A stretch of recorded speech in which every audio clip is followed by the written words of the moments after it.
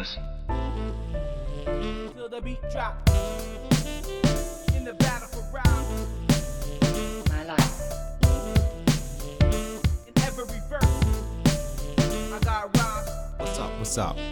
It's your boy AT and your boy AE coming to you live and direct with another episode of Bars, Rhymes and Life, where we break down the bars, relate to the rhymes, so we can shed light on our lives. Just listen. Till the beat drop. In the battle for round.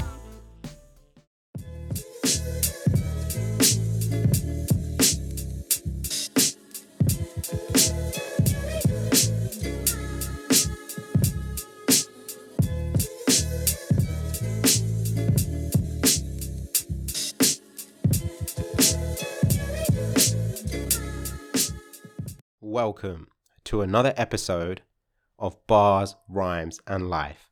Alan, how you feeling today, my brother? Feeling good, man. Elzhi, my pick this week. Track title, right one, light one. Light What one, did you- right one? Is it light one, right one? That's what it says in Genius. Bro, I just keep fucking this one up non-stop. I don't even know. I'm even going to keep this in. I'm keeping this in on the podcast because there's something I need to say about it towards the end of the episode. But the track is light one, right one. What did you think of my pick this week? Yeah, I like this one. It's another one that I sort of know, sort of don't.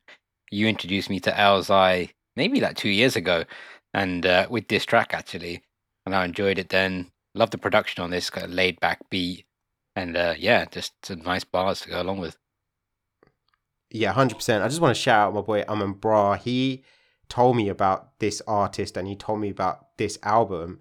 And this was like, I don't know if it was bang middle of COVID, but I know it was 2020 when I started listening to this album. And it was almost like my favorite album of the year because it's just quite a nice, chill, complete album. It doesn't feel broken in places, and he's got bars. He's talented. He knows how to rap. He's been in the game a long time. He is validated. I'm pretty certain he's from Detroit, and I just loved the energy, the flow, and the rhythm. And like you say, it's chilled, but there's bars in there, and I'd recommend anyone to give this album a listen if you can. Side note, right? It's got nothing to do with this track or anything. I was watching this. I've never ever watched this podcast in my life before, but it's like the Diary of a CEO. I think you've heard of it, isn't it? Stephen Bartlett, and he's done a podcast with Mo Gadat, who I've spoken about in the past before, right? Who's a G, and it's all about AI and stuff, right? And it was sick. I was listening to it, but right at the start of the podcast, Stephen Bartlett, billionaire, millionaire, whatever you want to call it, really successful guy, whatever. He's at the start of the podcast, like goes, "Hey guys, thank you so much for listening to this podcast. Thank you so much for listening it.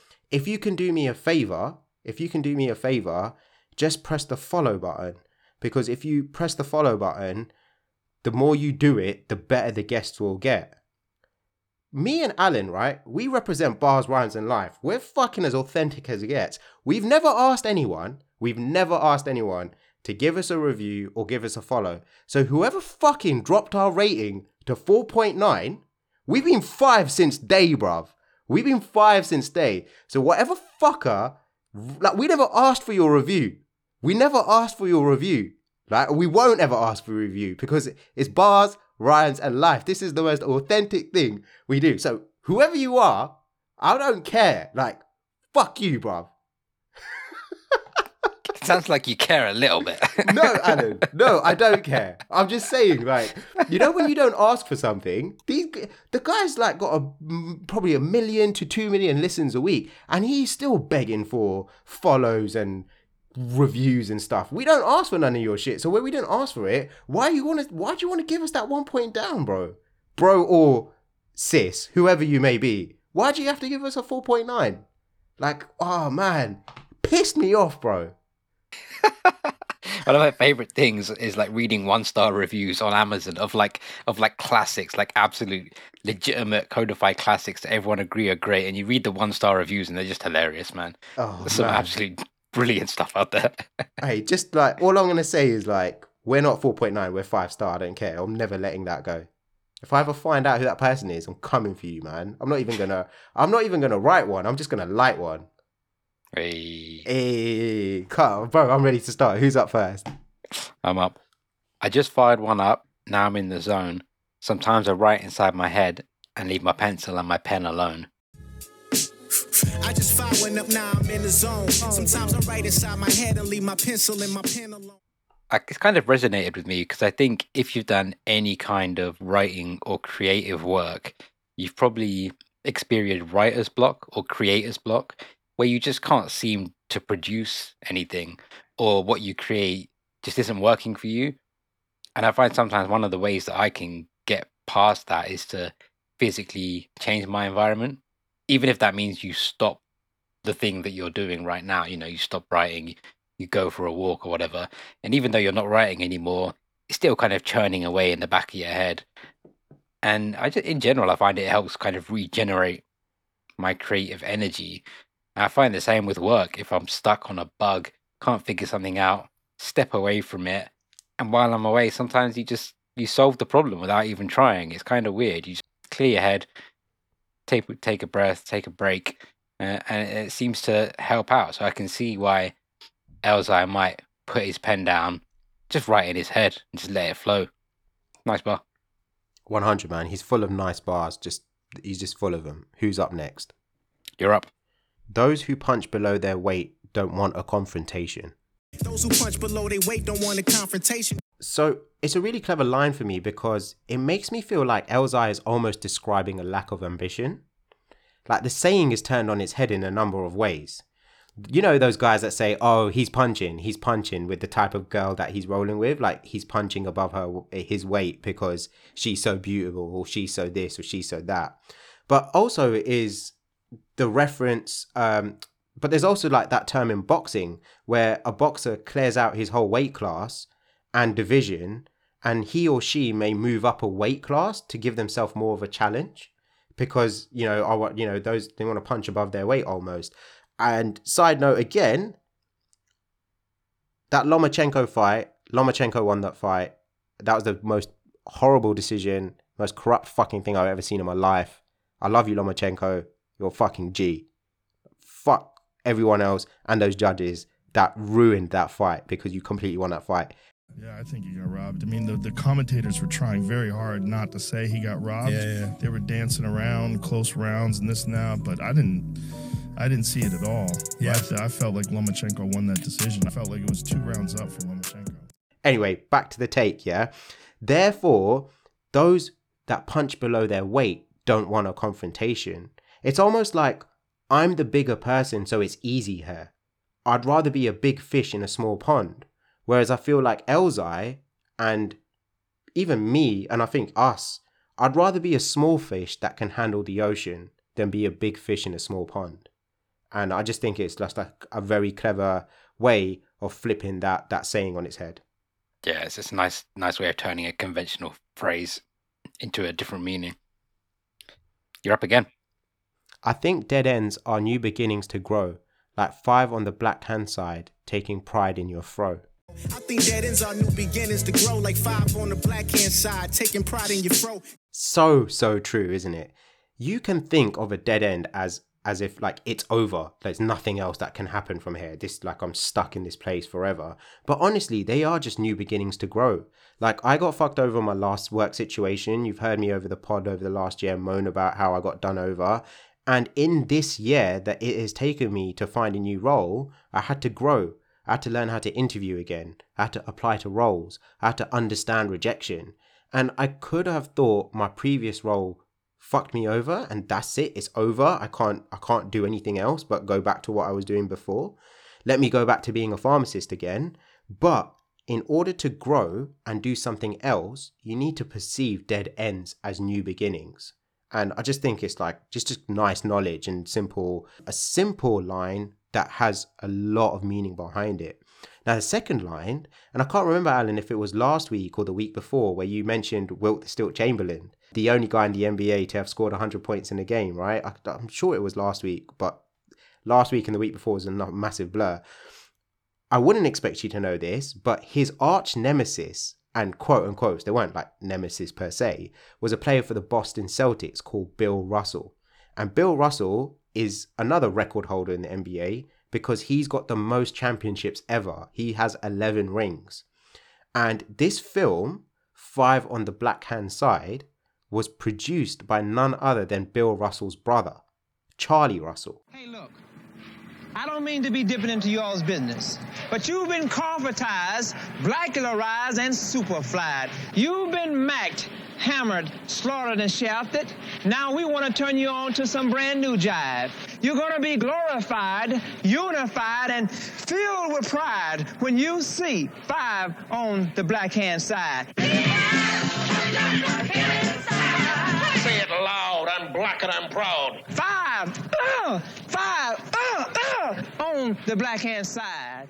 So it's just a bit of extra NBA trivia for you here, because I just like connecting the dots from, oh, that film was made by Bill Russell's brother, who I had no idea about. I didn't even know Bill Russell even had a brother. But when I read it in Wiki, because I was like, what is this film? It's like, oh, brother of Bill Russell. And I was like, oh, Bill Russell.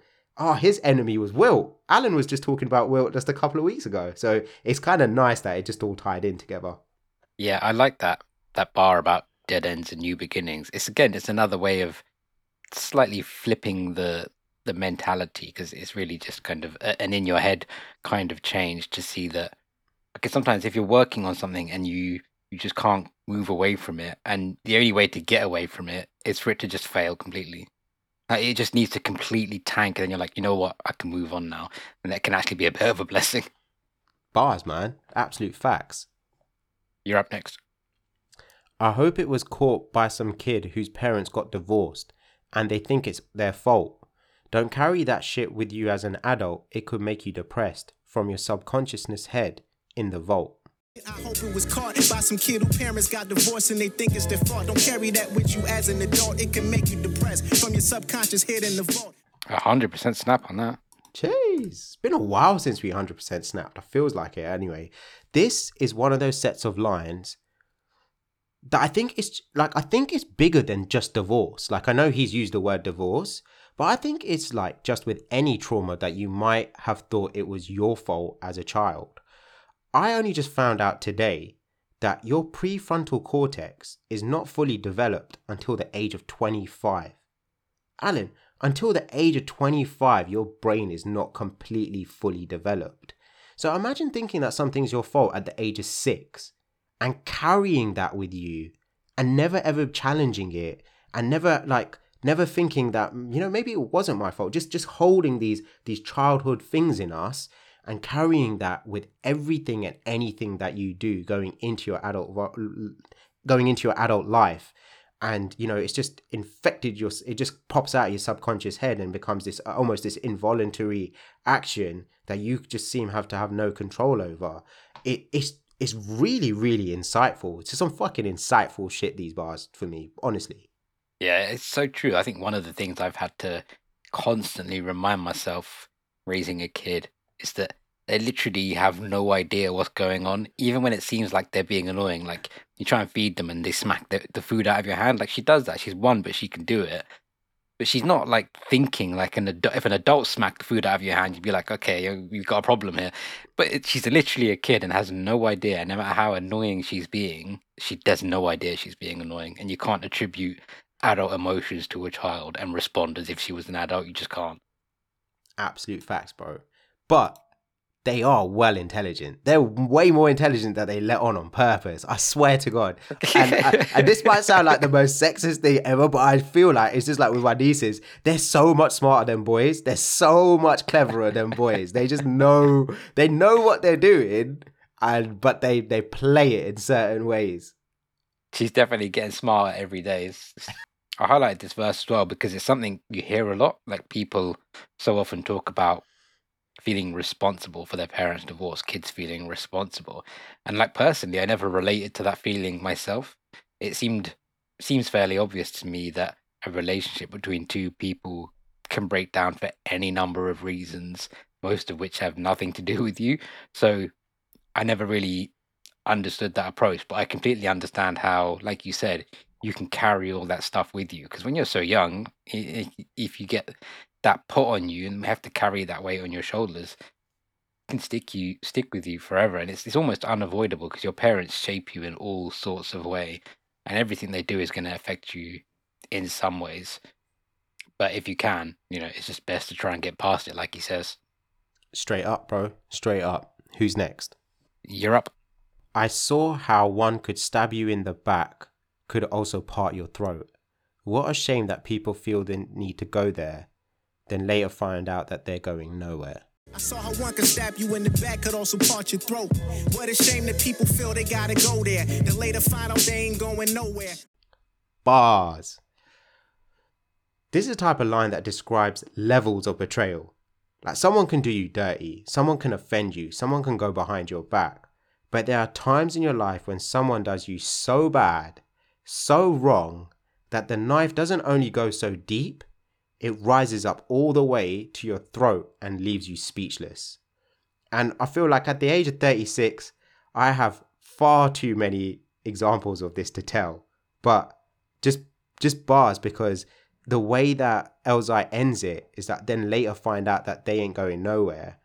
It's not for me to go and find out those people that have done me wrong, or all those betrayals, like whether they've made something of themselves or not. It's the fact that with regards to you, they ain't going nowhere. Like, they gain nothing out of doing that. They could have done things in a different way. And I'm not just talking about romantic betrayals. I'm talking about like friendship betrayals and all sort of things. It's like, you ain't going nowhere. You definitely ain't going nowhere with me. And you had the potential to go somewhere with me, because if you had done stuff amicably or with a bit more respect, and not like this type of betrayal, the type of stab in the back that can even like part your throat, that there could be something more, or something more texturized in your life. But ain't gonna happen. Yeah, like it says, it's a shame that they had to do it in that manner, because you think, well, you could. There's a right and a wrong way to get ahead, and that this way potentially comes back to you. It usually does, man. It's just, even when it does, people lack the perception to understand that that's probably why it's happened to you as well. That's the sad thing about it. You're up again. Them other N-words good, but let's be real. My cup runneth over, they need fresh refills. Them other niggas good, but let's be real. My cup runneth over, they need fresh refills. This line reminds me of the film Indiana Jones and the Last Crusade. Such a sick film. And there's a bit where they make it to a place where it grants you the ability to live forever. But you have to choose the right cup to drink water from. And this cup has apparently been made by Jesus. And if you drink water from the wrong cup, you basically die. The Nazis are like going, like they hijack the situation. They take it away from Indiana Jones because he's trying to save his dad with this special water. It's so funny, isn't it? It's so funny when you think of, like, not in some respect, obviously, like Jesus will be an idol, a god to some people, the son of God or something. That when you think of, hey, which cup will it be? And this Nazi fella picks up a gold cup.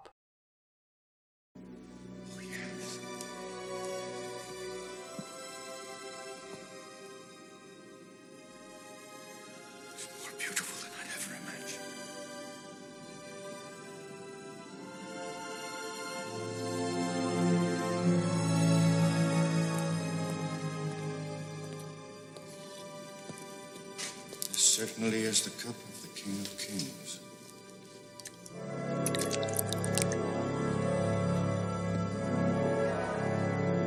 Eternal life. That's filled with jewels and, like, really expensive.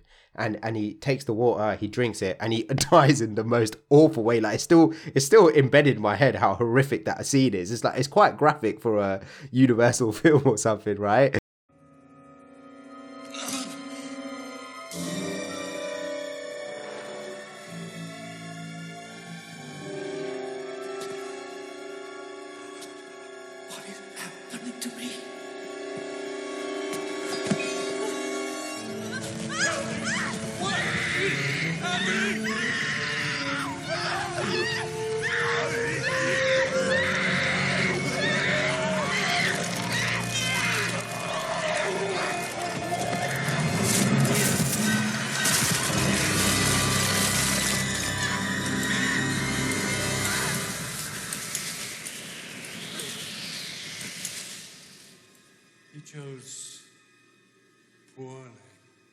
But it's like when Indiana Jones, like, he's looking and he's scoping, and Indiana's like, oh, it's the cup of a carpenter. Like, it's Jesus. He's like, the sort of, and he picks this basic wooden cup, which obviously ends up being the right cup. It would not be made out of gold. That's the cup of a carpenter.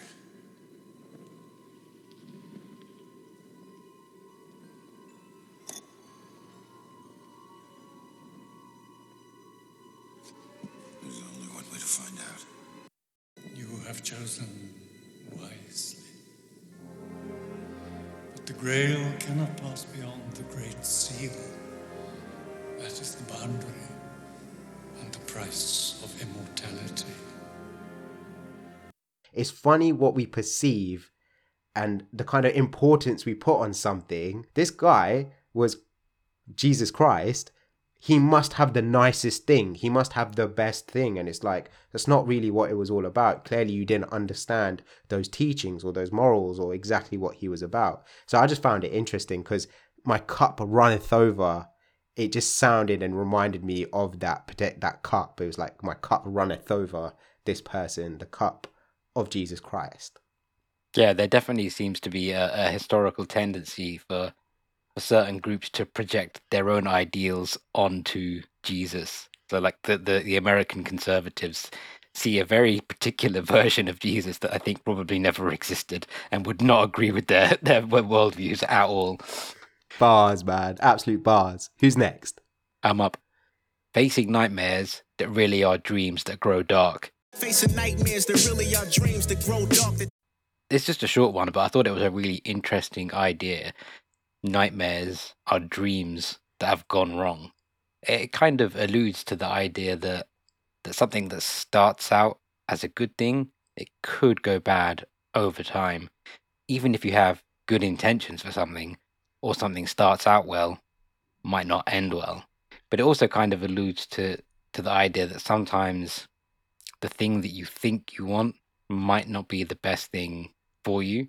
Like if you're just chasing material things, or you might find that you do get that thing, but it turns out it doesn't fulfill you in a way that you thought it would, and you start looking for something else. So what started out as your dream, you get it, and suddenly you're like, oh man, I feel a bit empty. It's turned into a nightmare. Just a really interesting bar, man. Straight up facts, bro. Who's next? You up? They take a left turn in alleyways where you can smell the meth burn. I wonder who they bought it from and just how much the chef earned to make a fiend out of some teen that looked like Audrey Hepburn. They take a left turn in alleyways where you can smell the meth burn. I wonder who they bought it from and just how much the chef earned to make a fiend out some teen that looked like Audrey Hepburn. These lines... Oh, shit. Sorry, it's slow to react. Snapped you on half of that. These lines remind me, Alan, of Duquan, a.k.a. Dookie from The Wire. Dookie is a student at Edward Tillman Middle School. He has a difficult home life because the adults in his home are either alcoholics or drug addicts. He is a recurring target for teasing and bullying because of his lack of personal hygiene, his offensive body odor, and his dirty clothes. There's no running water in his house, and his parents sell any clean clothes that are donated to him. He has to depend on his three friends, Namond, Michael, and Randy, for emotional and sometimes financial support. Namond has a tendency to bully him, but Michael remains consistently loyal to Dookie. Dookie is a homophone for the slang term for feces. After Mr. Prez, who was just such a sick character arc in that film, lets him use the school showers and takes care of him, his peers begin to call him Duke instead. Alan, you know this, I'm just saying this for the listeners. Dookie was so smart. He had all the ability. And all the skill sets to make something out of his life. And then in that last series, he takes a left turn in an alleyway in the last season. And you know for the rest of his life, he's going to be a meth head. And for me, it was such a sad and terrible character arc because I genuinely had this hope that he was going to become something, if that makes sense, right? Like I thought he was just going to make it somehow. And what was so terrible about it, it was just like, as just about as Bubbles is about to make it out and become clean, he gets replaced by Dookie, and the terrible sad cycle just continues. And that's what The Wire is all about. It's so fucking real. It's like, you know, there isn't no happy endings. There's no like amazing drug bust and like we fixed and we cleaned the city up. This shit just happens to just carry on and carry on and carry on. And if you solve one thing, guess what? Like a Hydra's head, something else seems to pop up and become another issue. Just bars, man. Just really, really made me think of that character. It's funny you should say that because recently my TikTok feed has been showing me clips from The Wire. It's on to me and it knows that I love it. And man, you're right. It is, in my opinion, one of the best shows of all time. And it is that nuance. Like, they're not going to give you the happy ending in an easier way. But it's funny you should mention Bubbles, because when you were saying there's no hope for him, I thought, but Bubbles made it out. So maybe Dookie can make it out. Maybe. But we won't get to see it, but we just have to hope. It's up to us. But like you said, he was so smart and he had no chance. It's crazy. What man. A great show, man. What a great show.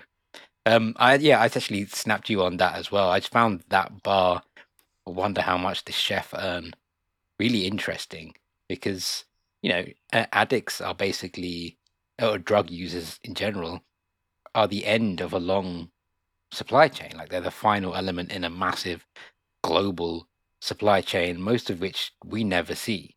Even the parts we don't see, a lot of those people who are involved will be vulnerable, you know, whether they're traffickers, whether they're the people cooking the drugs, moving the drugs, like wherever you have a big illegal supply chain, vulnerable people will get exploited. And I just think it's a really interesting question to ask, like, who is the chef and how much are they getting paid?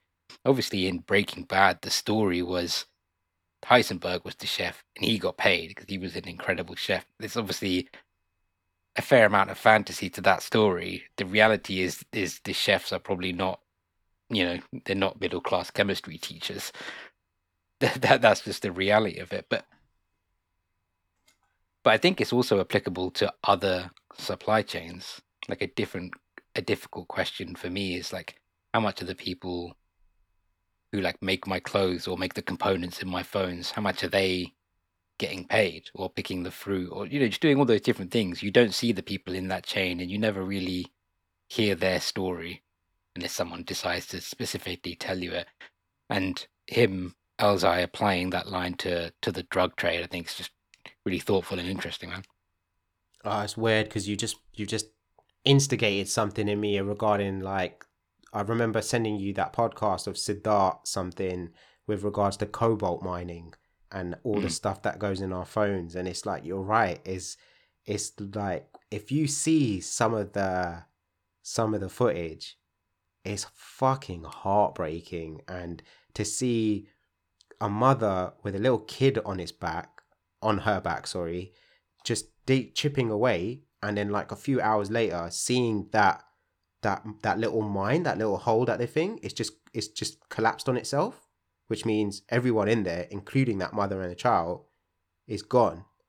And it's all for the sake of what? Like our mobile phones and electric cars. And it's like, is it worth it? How much does the chef earn? How much does the head of that little situation earns for my ability to just WhatsApp my people and stuff? It's like, mate, you've hurt me inside, but in a obviously a good way, like in a way that's sort of makes me reflect and stuff. But it's fucking facts, bro. Absolute facts.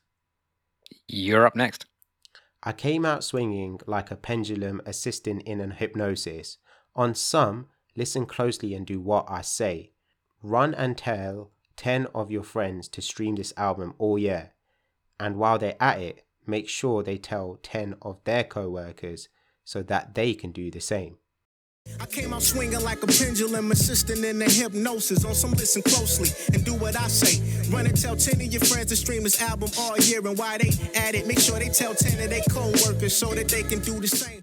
Just to say, Elzhi, actually, like, it worked, bro. You actually hypnotized me. He made me pick this tune in 2020. I played it for a whole year. It was one of my favorite albums of the year. I made Alan listen to it. I made this other people listen to it. I've picked it for this pod, and I'm sharing it with all the listeners today to say, check this guy's album out. It's really a vibe, and I feel like it's a very complete package. So your hypnosis has worked, bro.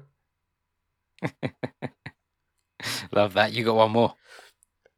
All I do is light one, write one. All I do is light one, write one. All I do is write. All I do is light one, write one. All I do is light one, write one. All I do is light. All I do is light one, write one. All I do is light one, write one. All I do is write. All I do is light one, write one. All I do is light one, write one. All I do is light. I just love this chorus. It's very simple. However, and the start of this pod demonstrated it when I got the title of this track completely wrong. I keep getting it wrong. I keep muttering it, and then I keep listening to it, and every time I think he's going to say light, he says right, and every time he says right, I say light. And I keep getting it wrong. I just think it's so annoying. I think there's a few other tracks like that where I'm like, yeah, I know the bars, right? And then I start saying the bars, and I get it completely wrong on the clip of the chorus. But this tune is a nice summer evening track, and you'll need to give this guy a listen. You really do need to give this guy a listen. Yeah, crazy track, man. Love this one. Nothing but love to Elzhi and all of Elzhi fans. Nothing but love to all the BRL listeners out there. Apart from the one that gave us a 4.9 review. And nothing but love to you, Alan. 1. Peace. This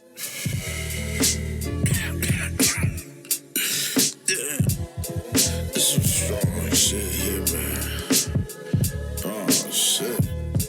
Man, turn this down for these motherfuckers. Sit up there and start fucking with me. Man, hope they don't draw attention to my job, dog. My motherfucking urine test gonna come back looking like Italian dressing in that motherfucker. So,